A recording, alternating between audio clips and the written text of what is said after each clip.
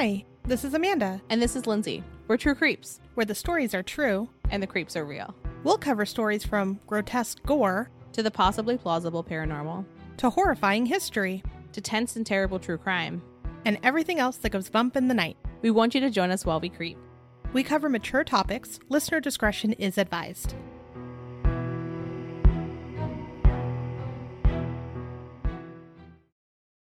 Hello, everyone. Today, we are going to talk about weird scientific finds. Isn't that broad? It's very broad. Isn't that a what did you guys feel like researching? Here's what we found kind of episode? Yes, it is. Yes, it is. Absolutely. Also, the general theme of this podcast is what did we feel like researching this week? What rabbit hole did you get sucked into while you were researching? What did we put down on our calendar as what we were going to research? And then what did we actually do? I feel like the overlap there is not high. Not at all. Not at all. Why make a schedule, honestly? We've tried. Yeah, we're like, next week we're going to do this. And then the person who starts research basically gets to decide whether we're doing that and what we're doing instead, if not. Did a weird article come up on your timeline today? Because that's what we're doing. Because once something comes up and I'm like, oh, what is this? And then I Google for 10 minutes and I'm like, well, I've already, wasted some brain power on this and it's super interesting and I want to read more. Why not read it for you guys? Why not tell you what we've learned? We are scientists. I mean, honestly, this is just creepy show and tell. Is it not show and tell this information I found? Yeah. And then you get to show and tell to your friends. Yeah, I mean, that is 10 out of 10.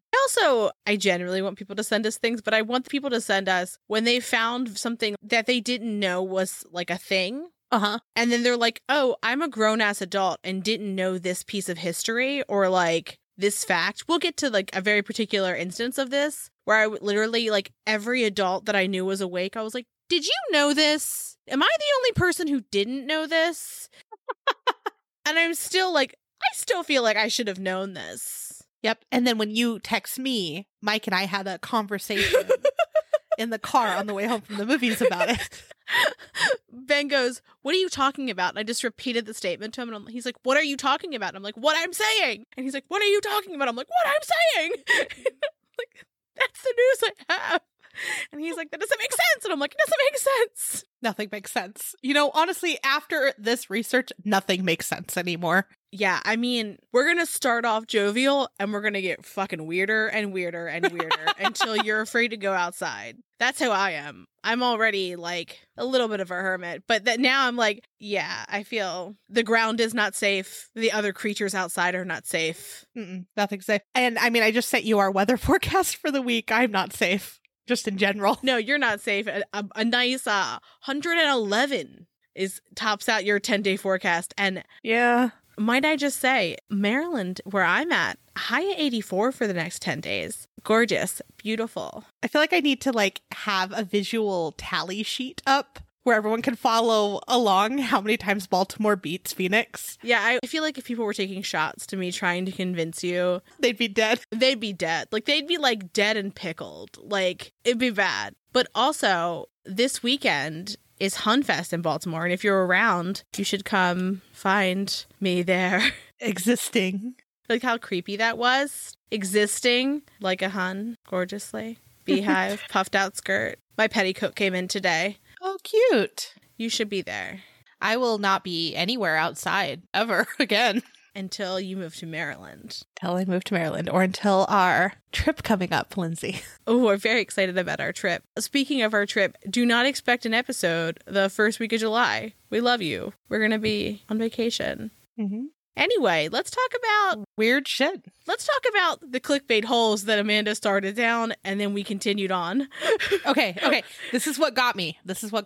On May 22nd, NASA's Goddard tweeted, quote, "You've heard of Sharknado. Now get ready for Sharkano." And that's it. That's what got me. You're like, I mean, I'm ready. And I want to know. Yeah. Then I sat there and I read every article I could find about it. And then I found old science articles about it. And that's what I did last weekend. Yeah. I mean, You got the deets and the hot goss on Sharkano. I got the deets and the hot goss. That needs to be one of our shirts, by the way. The deets and hot goss? I like it. True Creeps gave me the deets and the hot goss.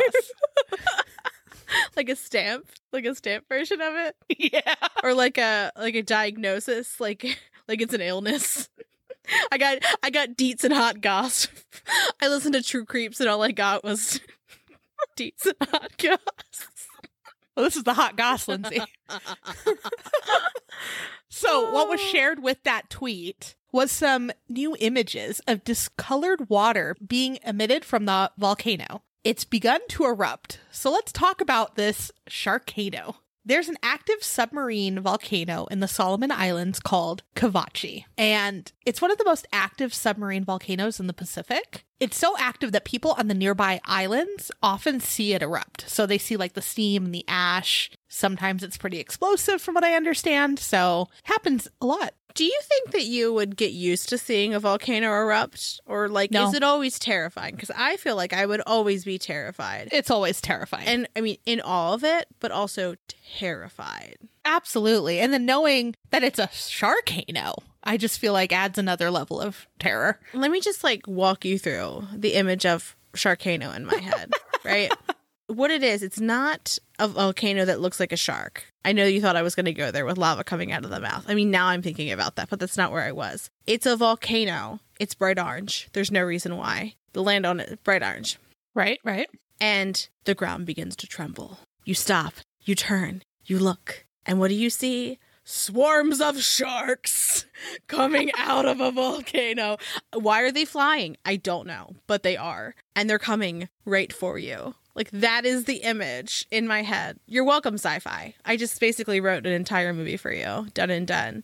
Right. Thank you. Thank you. Yeah, I mean, royalties. But that is the image I have of Sharkano. That's the image that I had too. Looking at that tweet, I was like, well, now when it's exploding, the sharks are just fucking everywhere. Were they flying to you?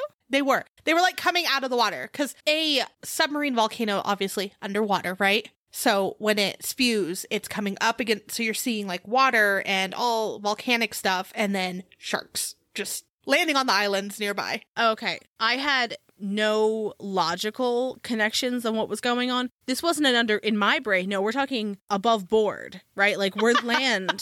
It's like I'm making volcano shapes with my hands. That's not helpful. This is a podcast, Lindsay. I like it. But an above land volcano just spewing sharks into the atmosphere and all around. That's where I'm at. But that's not the science of this. I'll let you continue on. Let's go into the science. Tell me your science. Put on your science uniform, Lindsay. Your shark science uniform or your volcano science uniform or both? You know what? We're going to talk a lot about different sciences today. So all of them. Get all of the coats. Science. Science coats. So in a 2008 study, they found that Kavachi was constantly spewing volcanic particles and fragments into the water. The environment was acidic and what they called superheated. And superheated means temperatures were reaching 100 degrees Fahrenheit. Like Arizona. Like Arizona. You know what? If we could survive here, then I guess it's not like that weird that things are surviving there. But anyways, in 2015, Dr. Brennan Phillips, a National Geographic grantee, made a discovery inside this volcano. He used the camera first to sit above the water, and he was waiting for it to erupt. And he was able to get it. He got the visual. And he decided, you know what? I want more images. And I want to know what's going on inside the volcano. He wants to be up in it, is what I'm hearing. Yeah. So they used a robot camera. Makes sense. No, I just thought in my head he wanted the deets and the hot goss on that volcano. That's exactly what he said in his scientific journal. No, he wanted the, what is it called? What was it? He wanted the deets and superheated gas on that volcano. Oh man. Technical terms. Science. So they took a robot camera and they dropped it in to see what type of activity they could see inside the volcano. And what they found was hordes of sharks. And not just one type of shark. They saw many types of sharks, including reef sharks, hammerheads, which the video they got of these hammerheads looked really cool, and scalloped hammerheads were all seen inside this volcano. They believe that maybe the warm water could be attracting them because it attracts some of their food. And sharks like to move, which I didn't know, from warmer to colder water. So sometimes they like go between them. And it would also help them gain energy to eat, digest, and reproduce being there. I learned a lot about sharks. I feel like those are all like things that we kind of expect to learn about when we learn about a creature is like, oh, like where do they hang out? Why do they hang out there? Right? Right. But there's so much more that we've learned too. Well, and that's what I was going to say. I was like, this next part, when I was reading it, I was like, what? Yep. What? So sharks have a cluster of pores on their little snouts, and they're called ampullae of Lorenzini. And they're believed to help them detect changes in the Earth's magnetic field. Wild. That's a lot. That's a lot of things that they can do. I thought they were just like blood in the water, chomp, chomp, swim along. Do you know what I mean? Like that is what I thought they were. So one of the reasons why they're thinking that these sharks chilling near this volcano without much concern is that they can possibly sense that there's about to be an eruption because they can detect changes in the Earth's magnetic field. So one of the things that we learned was that sharks love volcanoes. Love that for them. Like, it's like, I feel like it's like a little kid's dream. Do you know what I mean? Like sharks, volcanoes. We're loving every bit of this. So the Piton de la Fournaise is another volcano, and it's called a shield volcano. And it's located on the eastern side of Reunion Island in the Indian Ocean. And this particular volcano attracts so many sharks that in 2013, swimming there was made illegal. And since 2011, 11 people have died from swimming there because of the sharks, which is actually pretty high. Like we think that like more people dying from sharks, but it's actually a pretty low number. So 13 other people have lost limbs, but they've survived while swimming on that side of Reunion Island. And most of the attacks were from bull sharks. And like, Amanda, you're near a place. People are getting chomped. Are you going swimming? I'm certainly not going swimming. Absolutely not. I'm already looking for sharks. Like when I'm on a beach, I'm there. I'm looking. I'm aware. So if I knew that sharks were very like common to an area, I absolutely wouldn't be just like enjoying my beach day there. Like I would be on the sand. And I watched some videos of bull sharks too, and no thank you. Yeah, no. I mean, I feel like all sharks are pretty they're cool looking, but they're terrifying. Yeah. So because of the sediment that washes down from the volcano's slope, that area becomes an ideal hunting ground for the bull sharks, and that water there is called turbid waters. Additionally, one of the reasons why there's so many sharks in these places is that they thrive in the safety that the volcano creates, right? Because there's not going to be a lot going on near it because humans are afraid to go there, and the biggest threat to sharks is overfishing. So if you're not going to be generally fishing near a volcano, right? So an active volcano, yeah. I would personally not fish near active or inactive because I don't know. The Earth's a wily gal. So Dr. Michael Heithaus is a marine ecologist and a dean at Florida International University. He has studied sharks for 25 years. He took a camera into the waters around Reunion Island. And from the camera, what you can see is the visibility is absolutely terrible. You can only see about 3 to 4 feet away. And he was showing how the sharks thrive in the turbid waters to hunt. So they don't need the visibility. They're hunting in great ways because they can almost surprise their prey that aren't able to see that they're coming for them. That's fair. I would not want to be a sea creature in that space. I also wouldn't be going in murky waters with cameras. Like, it's a no from me. Well, they were dropping the camera. They were in the boat because obviously you're not supposed to swim in that area. Yeah, the idea, even that. Too much. I don't think I would want to because if you're on a boat, you can capsize. And I don't think I'd want to capsize in a boat in a place that's known for being real sharky. Yeah. This is almost turning into Sea Monsters Part 2. Yeah. It's a little bit because we're going to talk about something else that kind of has a little bit of overlap there too. Yeah. But not Basilosauruses. Basilosaurus is perfect. Basilosaurus is the lemon of the sea, and you can't convince me otherwise. You can't be a creature that is meant to go into the deep ocean and then not be able to withstand pressure because you've got brittle bones. You can't have brittle bones and be a sea creature. I'm sorry. I don't make the rules. It's just what they are. I thought they were hollow. Don't they float or something? I forgot. Yeah, that's why they're brittle, because they're hollow. Okay. So Dr. Heithaus also went to Bimini in the Bahamas to test what the ampullae of Lorenzini consents. And if you can hear me laughing in that statement, it's because that took me no less than 6 tries to say. So what Dr. Whitehouse did was he placed strong magnets and fake ones on the ocean floor, and the magnets attracted hammerhead and nurse sharks. They were agitated and they flocked around the magnets. Yeah, and he used real magnets and fake ones so that it wouldn't be like, oh, they saw this bright red thing, they were attracted to that. So he wanted to really truly see if they could sense the magnets, not necessarily an item being put on the ground. I mean, yeah, I think that's fair. Like, I would be concerned that they would just be like, what is this thing? Yeah. I like to think that all creatures are relatively curious, if they can be, you know? Yeah. So the sharks appeared agitated and they flocked around the magnets. And this proved that they can detect magnetic fields and that they didn't just flock around the color, right? Mm-hmm. And what they believe is that the weak magnetic fields that are locked in volcanic rock are something that the sharks could detect and may be able to use in navigation. So they're probably using the Earth's magnetic field to move about. So when they get closer to the volcanic islands, they may be able to use the magnetic sense to detect anomalies and the lava that formed when it cooled. And then also, the turbid waters end up being a good place for them to stop for food. So they're attracted to both of those areas. So there's a documentary about it that's called, obviously, Sharkano. Yeah, I watched it on YouTube TV, but it looked like it was also available on Disney Plus. And it's kind of cool because you get to see the whole magnetic experiment. Yeah. Where he dropped all the magnets down and you got to see that the sharks were like flocking to it. So I found it interesting. I was expecting more, sharks being thrown into the air from a volcano, obviously. Yeah. But we'll take shark science. Yeah, shark science is pretty cool too. Yeah, I mean, I feel like anytime I can visually watch an experiment, I enjoy that. Yeah, fair. So let's travel away from Sharkano to a different type of horror. Into sinkholes. As one does. As one does. So, Lindsay, have you ever heard any of the rumors that there might be underground civilizations? I feel like anything I've heard would be like people in the industrialized world living in underground, not older ones. Like ancient civilizations? Yeah. Not like there's a group of people who are gathered underground, not there is like a culture and a society that lives underground. Gotcha. Well, with this next discovery, any of that may not be out of the question. I don't like that. I don't either.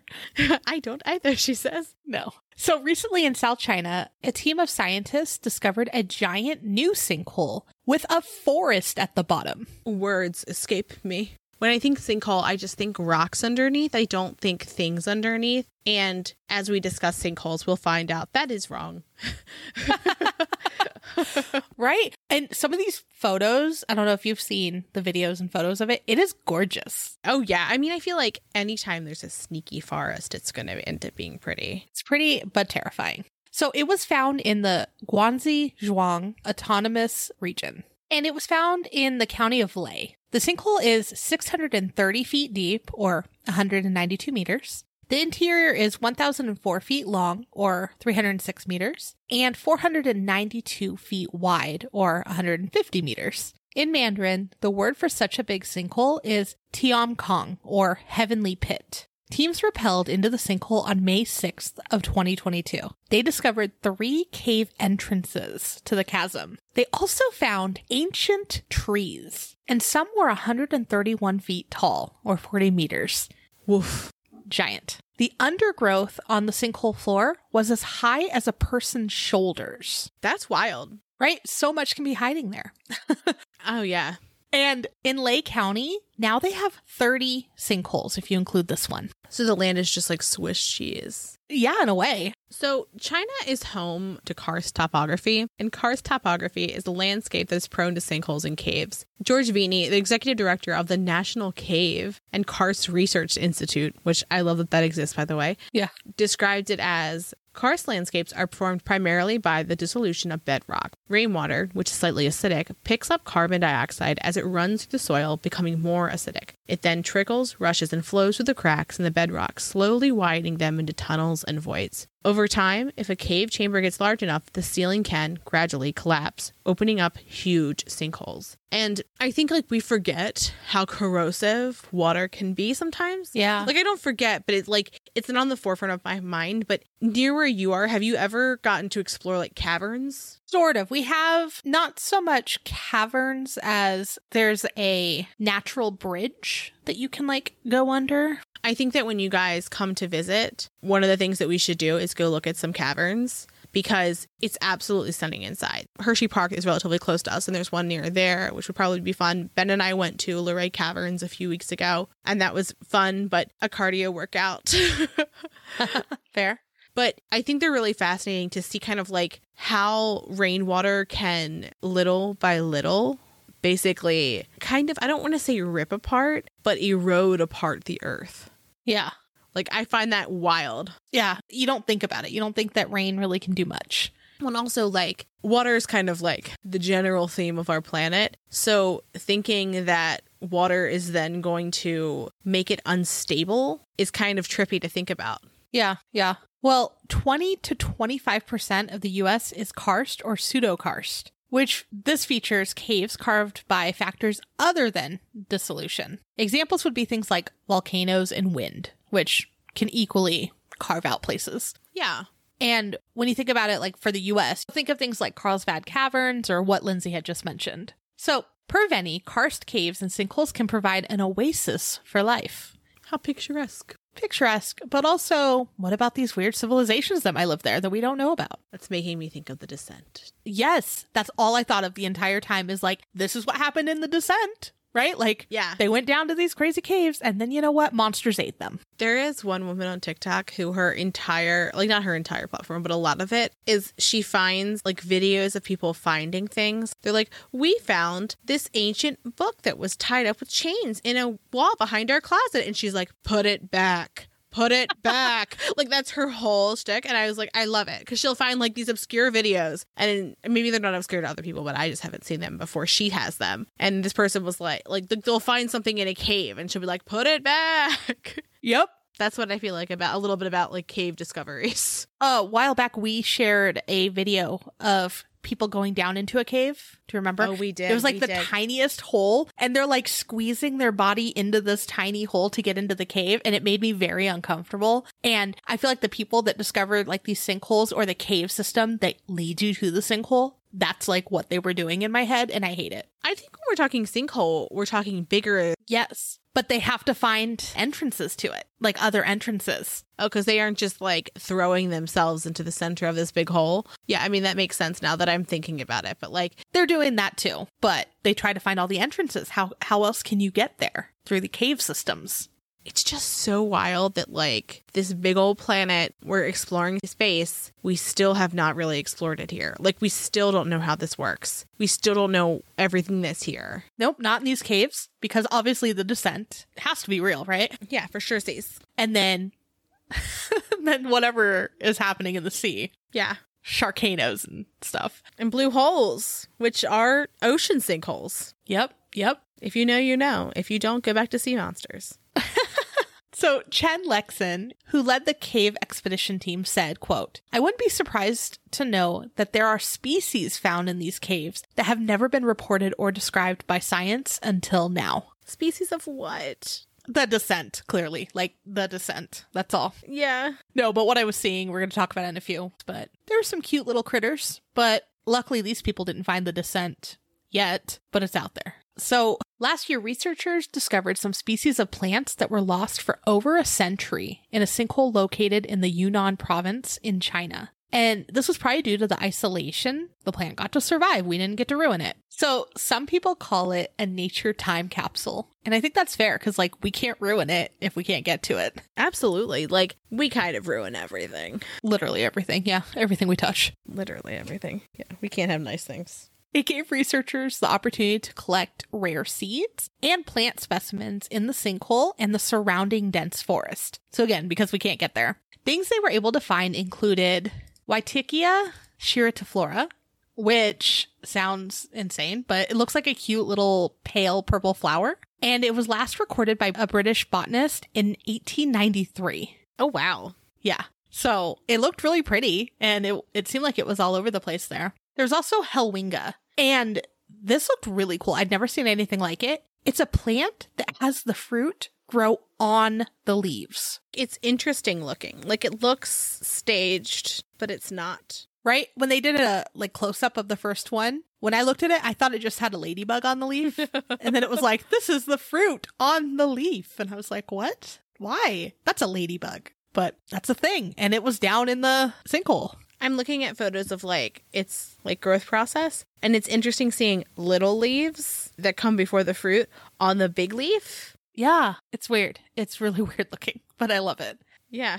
So it also had a diverse animal population. And one of the videos I saw showed a couple different types of insects and what I thought were frogs. I guess it could have been toads, but I think they're frogs. And they were cute and little and looked nice. No descent anywhere that I could see. So this particular sinkhole was super difficult to access. The walls are 328 feet high, or 100 meters. And they needed to use safety ropes to even get near it. That blows my mind. It looked terrifying watching these people like get into it safely and then having to get out. And one of them got super sick too while he was there. And they're like, we're going to need to figure out how to get him out. And just no, thank you. I am not that type of person. Can't do it. I'd need that plan in place before I went. Luckily, he was able to get out. But they're like, good on him. If one of us gets hurt or like really sick, it tends to be very difficult to get someone out of one of these with a stretcher. And I was like, oh, God. It tends to be very difficult. It's such a cute way of saying, like, we'll figure it out. Yeah. Yeah. As they have like these ropes. No. Yeah. But finding these plants and even some of these animals in the sinkholes, not necessarily this one, but in general, they may play an important role of preserving endangered species. Oh, that's interesting. Yeah. Yeah. Like that plant that they hadn't seen in forever is down there. So like, what else can we find? And what else is there? What else can we find? What else can find us? Exactly. So we're going to move to North America now. And Vinny, who we discussed earlier, when discussing a sinkhole in Texas, he said, in one West Texas cave, tropical ferns grow abundantly. The spores of these ferns were apparently carried to the sheltered spot by bats that migrate to South and Central America. Fascinating. So let's talk about some other sinkhole discoveries throughout North America.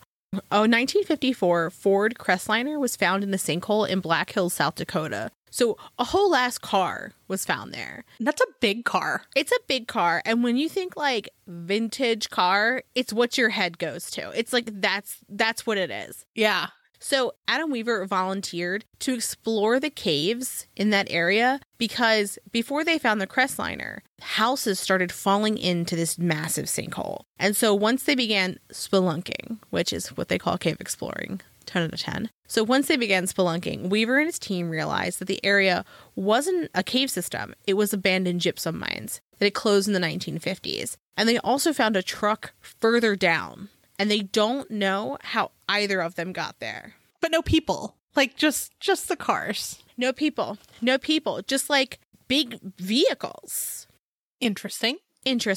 Also, there's a couple incidents of mastodon bones being found in America. So in 2015, mastodon bones were found in Florida. And also, when you think mastodon, think hairy ancient elephant, correct? Like, that's how I would describe it. Yeah. Kind of like a mammoth, but more elephant-like is how I would characterize it. So that in our country seems bananas as it is, because that's a massive animal that we typically don't, right? We don't have animals that are that size for the most part. So in 2015, mastodon bones were found in a Florida sinkhole. The bones, when they analyzed them, they found that they were 14,550 years old. Some old bones. That's some old bones. And so that was interesting in and of itself. But what was particularly special about this is that they could tell from the damage on the bones and the markings that this particular mastodon had been butchered by humans. Oh. I know, a little gruesome. But this was particularly interesting because they didn't know that there were humans in North America more than 13,000 years ago. From what I understand, it was thought that humans had migrated from, I believe it was Asia, to the North America, like around 13,000 years ago. So this is well over 1,000 years earlier than they thought. Yeah. Interesting, right? And then in 2016, in another sinkhole in the Gray Fossil Site in Tennessee, more mastodon bones were found. And this particular instance was unique because this particular mastodon they didn't know had ever lived in North America. Interesting. Yeah, so they didn't even realize that that creature existed here. So moving down to Mexico, in the Yucatan Peninsula in Mexico's underwater sinkhole, which is called Chanhole, the Chanhole Cave, they found what really fucked my head was explorers found skeletal remains, and they dated back 13,000 years ago. So one of the sets of remains. They found a few different pieces of skeletons that came from thousands of years had passed between some of them. So it doesn't seem like they were all together. And for the bones that were 13,000, they don't quite know how her bones ended up down there. Some people think that she was put on a rock slab as a resting place. But what was wild about this is that in this sinkhole, the skulls that they found were a different shape than other humans who were living in that area at the time. And I'm vastly apparently undereducated in history, but they thought that Paleo Indians were living in North America at that time. And from what I understand and from what I read, it looks like before this discovery, we didn't know that there were multiple species of humans living concurrently. That's very interesting. That's very interesting. I don't know why unsettling, but all I think of is aliens. You think of aliens, I think descent, again, because we're talking different species of humans. And so I messaged Amanda last night and I was just like, let me scroll back up to it. I just said, did you know there were different species of humans? Just generally, which I didn't know and didn't make me feel very good that I didn't know that. But apparently there were. But interesting that we didn't know that they were living concurrently or in the same regions. Mm-hmm. So these skulls had a wider variation in the facial and brain case structure. And this is different from the remains that they found of Paleo Indians. So the set of remains that was 13,000 years old is named as Chanhole 2. And it's one of the oldest sets of human remains found in North America. And it's from a sinkhole. Isn't that wild? What else are they hiding? What else are these sinkholes hiding? And another sinkhole in the Yucatan Peninsula, a Mayan canoe was found, which is also thousands of years old. That's wild. Isn't that wild? That they're finding just so much out about the landscape that we were on and what it looked like and who was here by what's in these sinkholes. If they really are time capsules. Yeah, they are. I'm looking at the pictures of the canoe too. Yeah, and it's in a way that I wouldn't have imagined, right? No, not at all. I certainly imagine nature to be under there, right? The mastodon bones, okay, for sure. These make sense to me. But to find human remains in these, I think is particularly strange. And relics of humans. Mm-hmm. I feel like so often in Indiana Jones-esque movies, when we see the landscape that they show is kind of like a sinkhole, these beautiful, picturesque, there's green and there's ruins in there. And it looks like it's kind of in a sinkhole, I feel like. Yeah.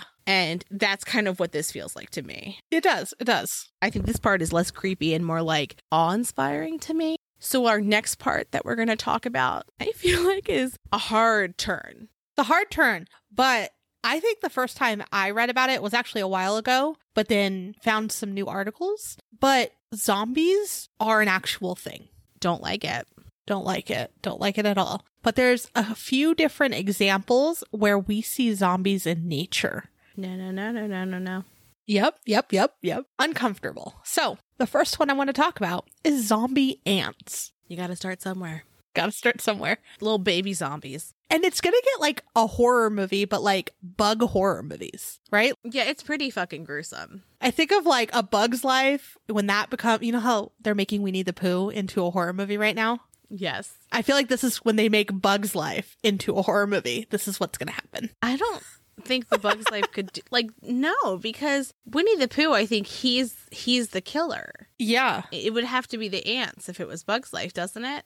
Yeah, but what I'm going to tell you, the ant will become the killer in a way after it gets taken over by zombies. Does it? Or does it just kill itself? Hear me out.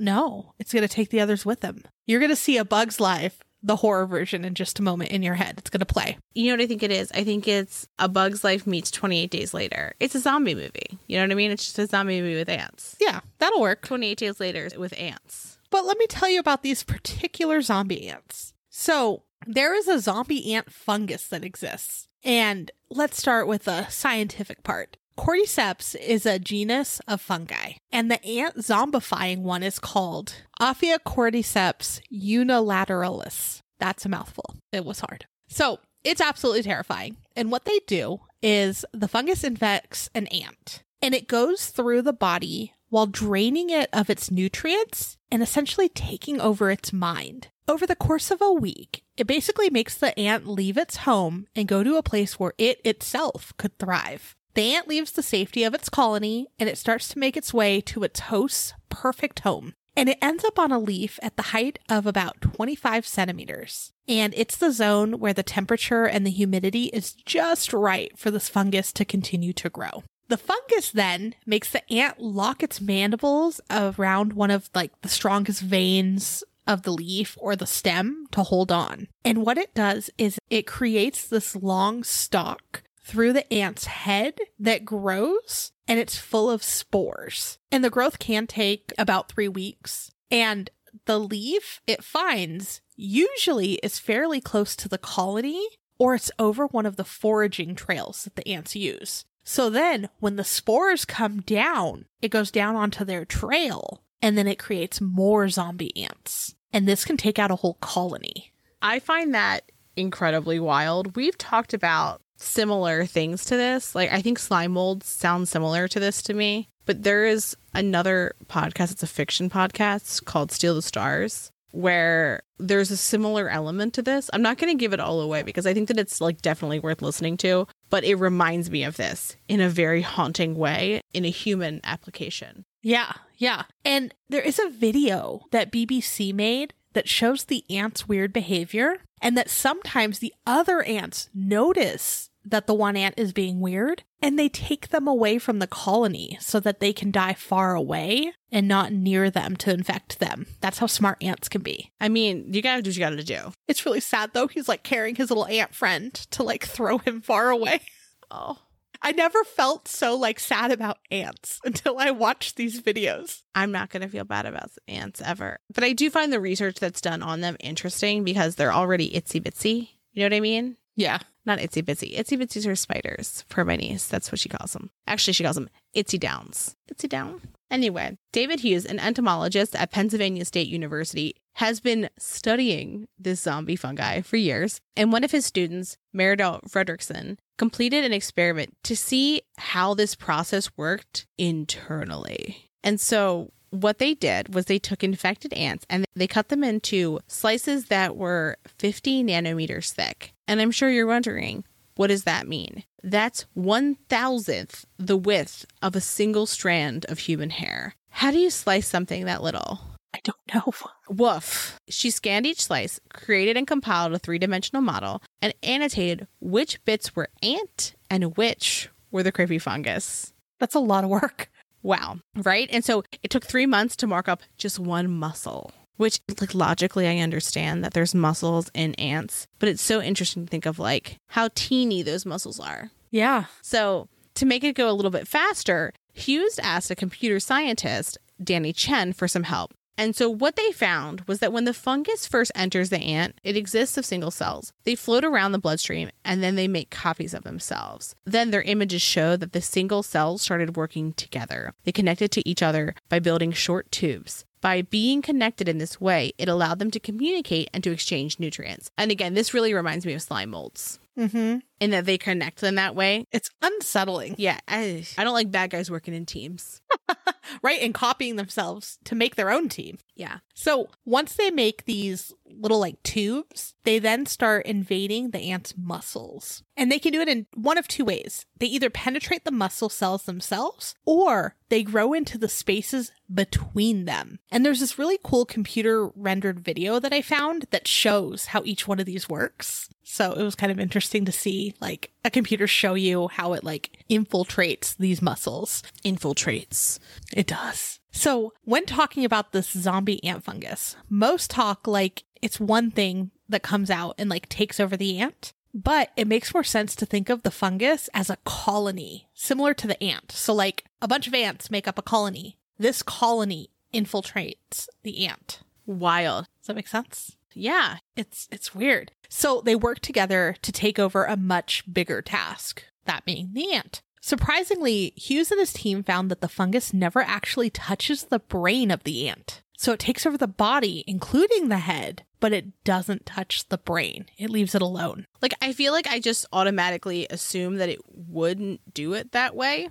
Right. You would think like, oh, it just takes over the brain and makes them do what they want. Yeah. Nope. So what it does is it secretes a wide range of chemicals that could be influencing the brain from afar. So it's not like taking over the brain, but it makes chemicals that sort of takes over the brain. Yeah. So Hughes thinks that the fungus might also exert more direct control over the ant's muscles. So basically, he says that it's like they're being controlled as a puppeteer controls a marionette doll.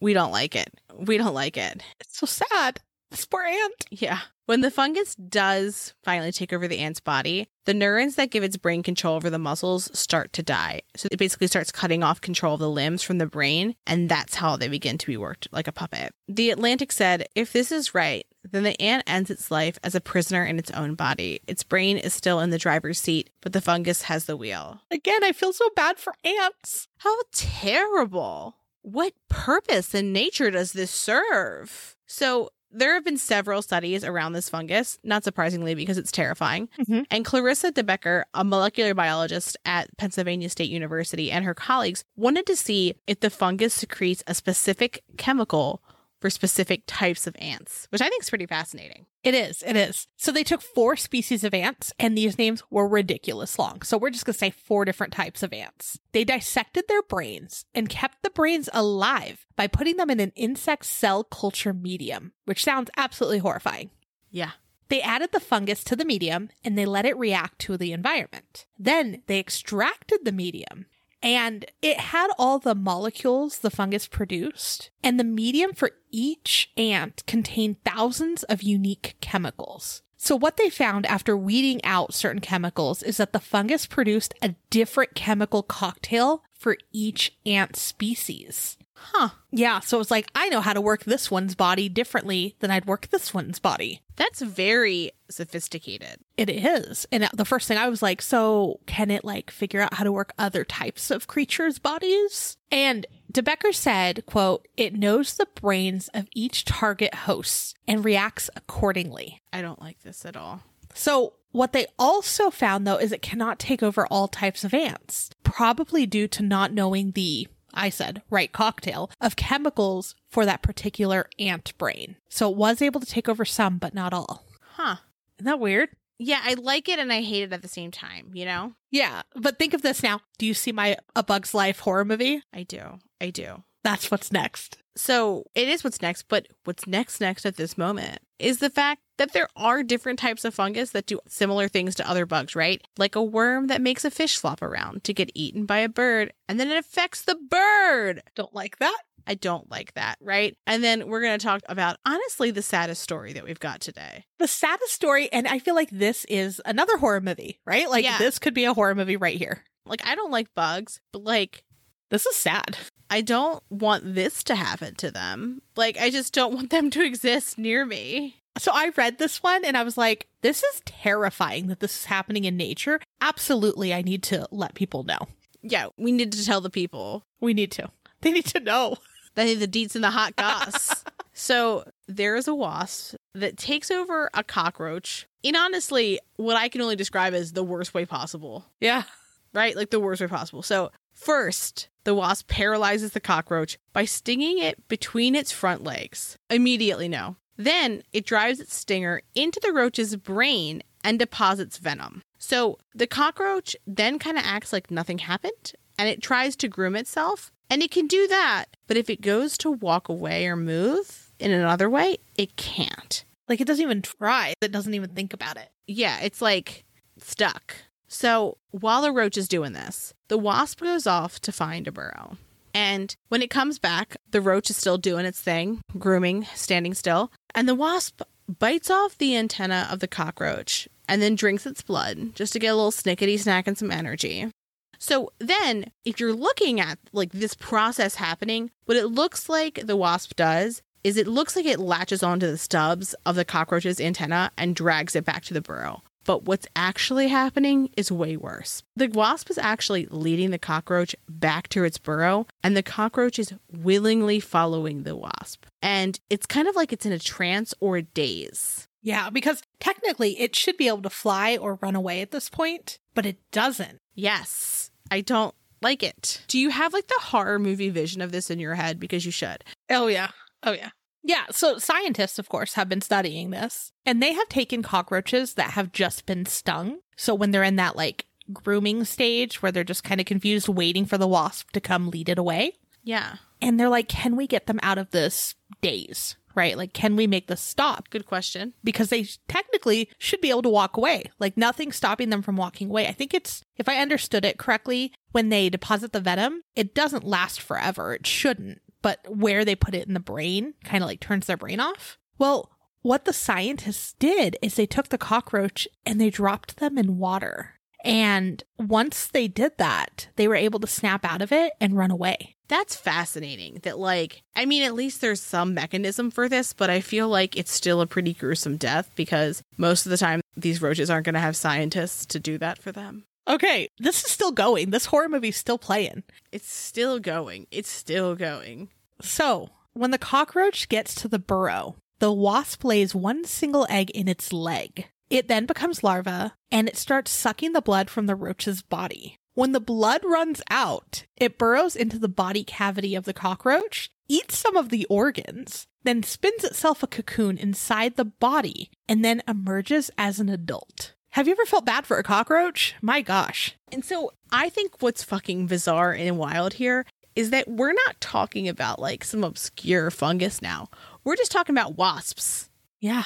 Like, these are just wasps doing wasp things. I don't like it. It made me really uncomfortable. Yeah. So the biggest question then, after reading about all of this, normally ends up at, can a fungus or something else do this to humans? I mean, that's a good question. Right? Like, can it evolve and then take over bigger brains, right? Like, yeah. Maybe it starts with ants, but like, is it getting bigger and bigger and bigger? Well, I don't know if you've heard of it, but there's a game called The Last of Us, and it's a great game. I love it. I have not, but that's not surprising. And it actually used the fungus idea, and it was absolutely terrifying. It was a great game. So from what I read, though, luckily cordyceps cannot infect humans. Our bodies are better at attacking the pathogens. But as we've talked about before, maybe mind control isn't really far out there, though. Maybe it's not a natural thing that's happening, but there's other things that are mind control in a way, like in a small way. Yeah, I mean, like, this kind of feels like mind control. Like, I feel like mind control and body control look very similar. Mm-hmm. Conceptually, I understand what the difference is, but to the outside observer, those look the same. Yeah. So that just gives me the chills, a cringing feeling. I don't like it at all. Yeah. Well, in the past, we've talked about mind control studies, right? That were being done. Yeah. Unknowingly in some cases. But there's also different things that people kind of talk about as if they were mind control. One being social media is one that people are like, what's controlling a lot of people's minds right now? Social media. And then you can think of it as like smaller things too, like perfectly placed or timed ads that come up. Like if you've searched for something and then all of a sudden it's like, oh, remember, you want this. Or like if your friend searches something and it shows up on your feed. Mm-hmm. Things like that. And then some people even said things like impulse buys. Yeah. Like it's a little bit of mind control there. Like it's how can we make people buy things? That's something that happens in our everyday world. But here's my thing is I feel like there's a big difference between understanding how human brains work and how people would make someone more likely to buy something and controlling them. Oh yeah. They're saying in the general idea. Because I feel like people feel like certain colors make people calmer than other colors. Yeah. So like, is that mind control? I think that's just knowing how our brain works and like how it's going to take information. What I find alarming is the fact that like, what's to say that this fungus couldn't begin to do what it does to our brains? Right. What's to say that like wasps couldn't get larger and do that to us? That or what other fungus is at the bottom of these sinkholes? Oh, ancient fungus. Ancient fungus. Oh, we went full circle. We did, didn't we? We did. Ancient fungus. Or you know what else there might be? A whole new breed of shark. Probably. They're probably in a volcano somewhere. They're probably just straight chilling in a volcano somewhere. Woof. Well, as always, like, we want to know what you think about this. Like, are you horrified? I'm horrified. Right? This is our nature. This is happening. This is our nature. And also, like, have you recently read an article that made you go, should I know this? We want to know. And it's been a minute since we've mentioned it. But in case you have forgotten or you need a refresher on this, one of the best ways that you can support a podcast for free is by leaving a rating and a review. And if you do that and send us a screenshot of that and send us your mailing address, we would love to send you a sticker. Obviously, if you're loving the show. If you've gotten this far into the episode, I'm assuming you have. I hope so. Yeah. If you wanted to support us with money, you could do that too. That's Patreon. We've got a whole bunch of different fun tiers. We do a lot of fun stuff. There's fun perks. Bat Bonfire. We just had our second Patreon game night, and that was a blast. Yeah, that was fun. That was fun. We're probably going to do another one in July. We'll talk more about it when it gets closer, but it's a fun time. But, you know, also just feel free to just share some things to your friends. Tell a friend. Creep with us. Yeah. I feel like we're beginning hot, cool summer, and part of that is just staying creepy all summer.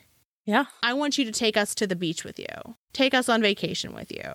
I want that. I want you to go to a 5-star resort and listen to us talk. Also, I want to know all the creepy places you're visiting this summer. Oh, because yes. I want to go to there too. So send me all the information and how cool it was so that we can go. What we're telling you is anything you want to tell us, we want to know. Right? Our Patreon, actually today, one of our patrons was talking about a creepy place that now I'm like fascinated with and I want to learn more about. Yeah. But time loops? That's a thing? Well, they actually, they left us hanging. How many days ago did they mention that? And we were like, please. Yeah, I mean, they got back to us today. They're telling us more. They're telling us more. But I want to hear about more creepy places that you're visiting because I love creepy places and I love going to creepy places. So share them with us so we can go to there. Yeah. Also, once you finish Stranger Things, I mean, oh man, we want to know about it. Were you happy that we did a Satanic Panic episode? Did you feel like it was like you knew? Like you knew a little bit more? Like you're watching this and you're like, uh-oh. How did we have the deets and the hot goss before it came out? We had deets and hot goss. We had premonitions. We didn't even know. We were just like, perhaps we're like Satanic Panic. Like, it's time. We need to cover this so that we can talk about a lot of cases that we want to talk about. Who knew that it was going to be so relevant? Love it. We didn't, but I felt very prepared watching the show. I was like, this is the Satanic Panic. Like, I was like sitting there, like tapping my little fingers together. Like, now you see it everywhere when you're looking at stuff from like the 80s and 90s, right? Yeah. You're looking at something, you're like, oh, they're going to go there. They're going to go there. And you could tell because I don't recall the previous seasons talking about the particular club they were in. It's new. And I was like, oh no. Oh no. Yeah, we're not giving anything away though. Yeah, this isn't spoilers. What we're talking about right now, you find out in the first like 20 minutes of the first episode. If you want to hear us talk about Stranger Things, stick around until after the outro. We finished the first part. So we're going to talk about that for a few minutes. Stick around if you want. If you haven't watched it and you're going to get mad at us because we've told you this, then turn it off. So yeah, stick around if you want to talk about Stranger Things with us. But with that, have a good weekend. Thanks for creeping with us. Thanks for listening. For more information on our sources, please visit our website, truecreeps.com. If you'd like to follow us on social media, you can follow us on Instagram at TrueCreepsPod, on Facebook at facebook.com/TrueCreepsPod, and on Twitter at TrueCreeps. We'd love for you to keep creeping with us. So if you like this episode, please subscribe, rate, review, and share the show with your fellow creeps.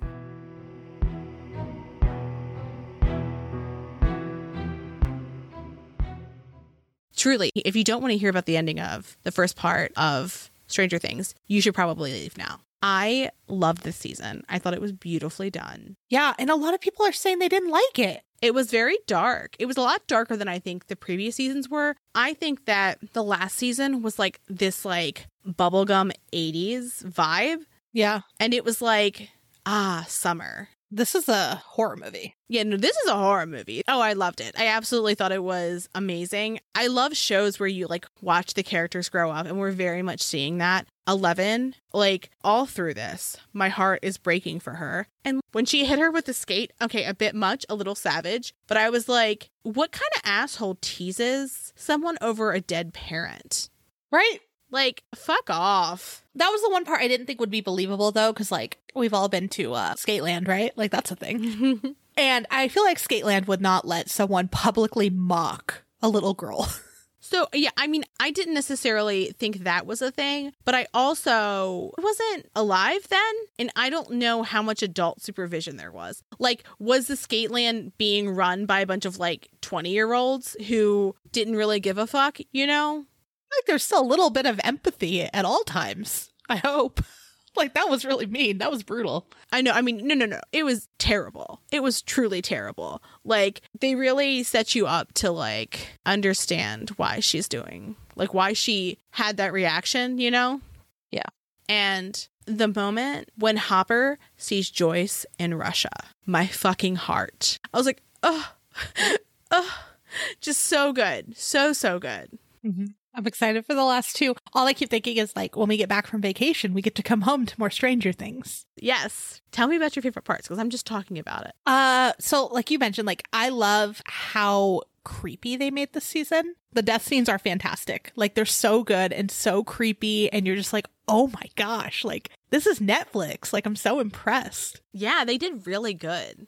A lot of people hate, like, I keep reading everything I see now. I'm reading about it, and I'm like, people are really not liking that there's so many different storylines going, but I kind of dug it. I was like, if I got bored with one, they'd switch to the next, you know? Also, the editing was just so, like, gorgeous, that, like, it flowed. Like, you needed a break from the scene when they moved to the next one. Yeah. Do you love Argyle? I fucking love Argyle. He's a trip. He's fun.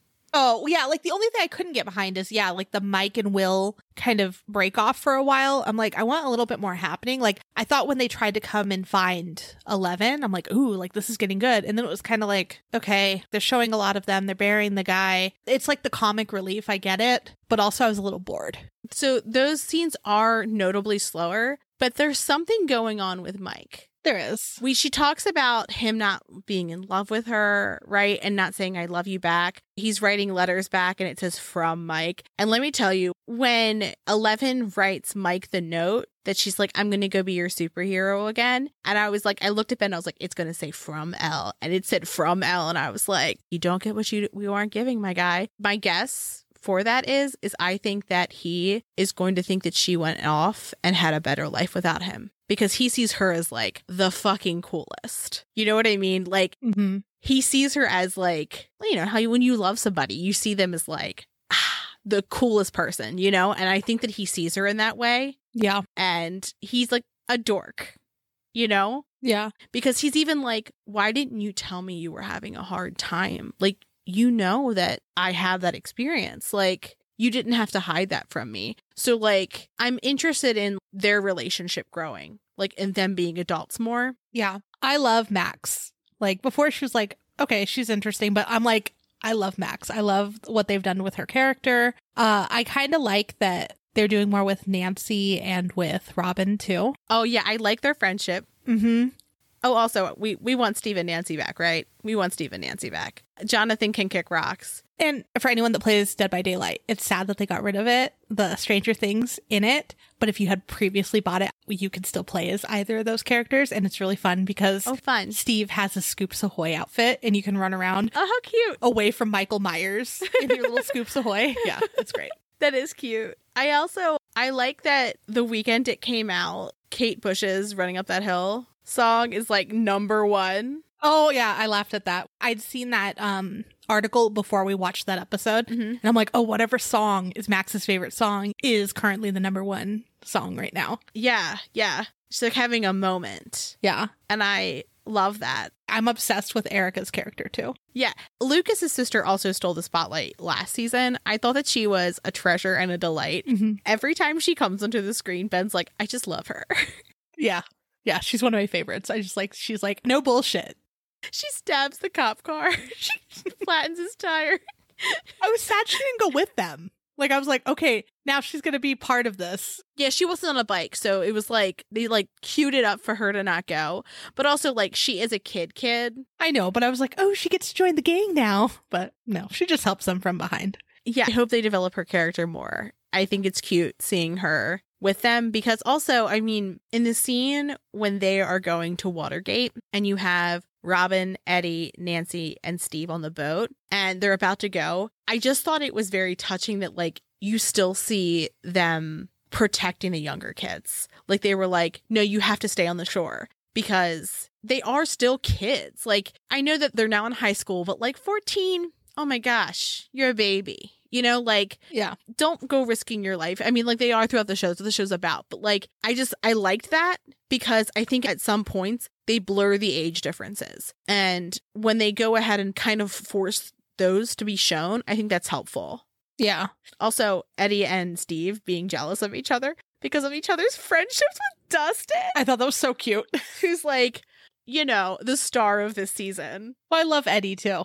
Like, his characters. Oh, yeah, I like him a lot. I feel like all of us as teens, like the weirdos that were like super nerds and like really actually nice. Oh, yeah. And I also like the first death when Chrissy dies and he's standing there and he's trying to help her. And like, even like she's in the woods and she's scared and he's like so kind to her. They have this cute rapport and I'm like, oh, is she going to be like part of the gang? Like, the way that they cue that up to get you to like lean into her, I think is very well done. And I think the way that they talk about how Vecna gets into people's heads, I think is very well done. Yeah, it is. The tentacles everywhere creep me out. I love it. Like, and I love that we got to see the Upside Down again. And we really got to see the Upside Down. I thought it was interesting that the Upside Down is a snapshot of when the show started, when 11 cracked it open. Yes, I loved that. I love that little detail. Yeah, she goes to look for her guns and finds shoes. Yeah. Yeah, I mean, I think that this idea of like being able to time travel in a way is interesting. And it's interesting that they're pulling this in to this season in a way that I don't think they have before. At least I didn't notice, right? Because before, the Upside Down has seemed like a monstrous place, right? That is just darkness. And for the first time, we're looking at like, is this perhaps a moment in time without people?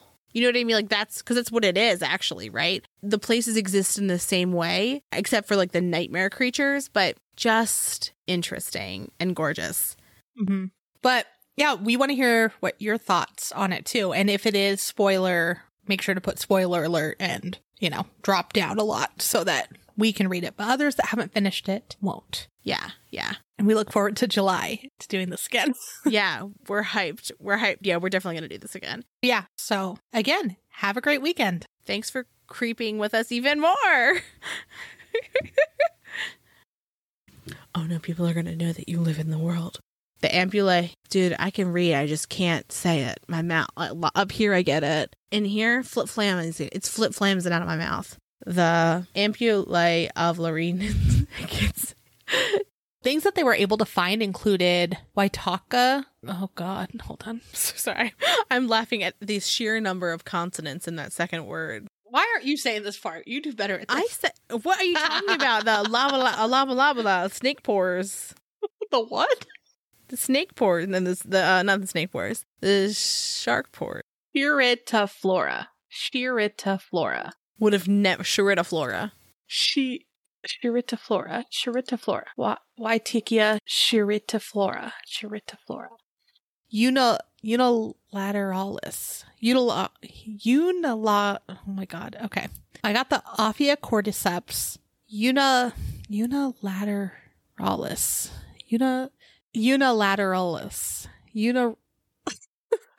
Ophia cordyceps unilateralis.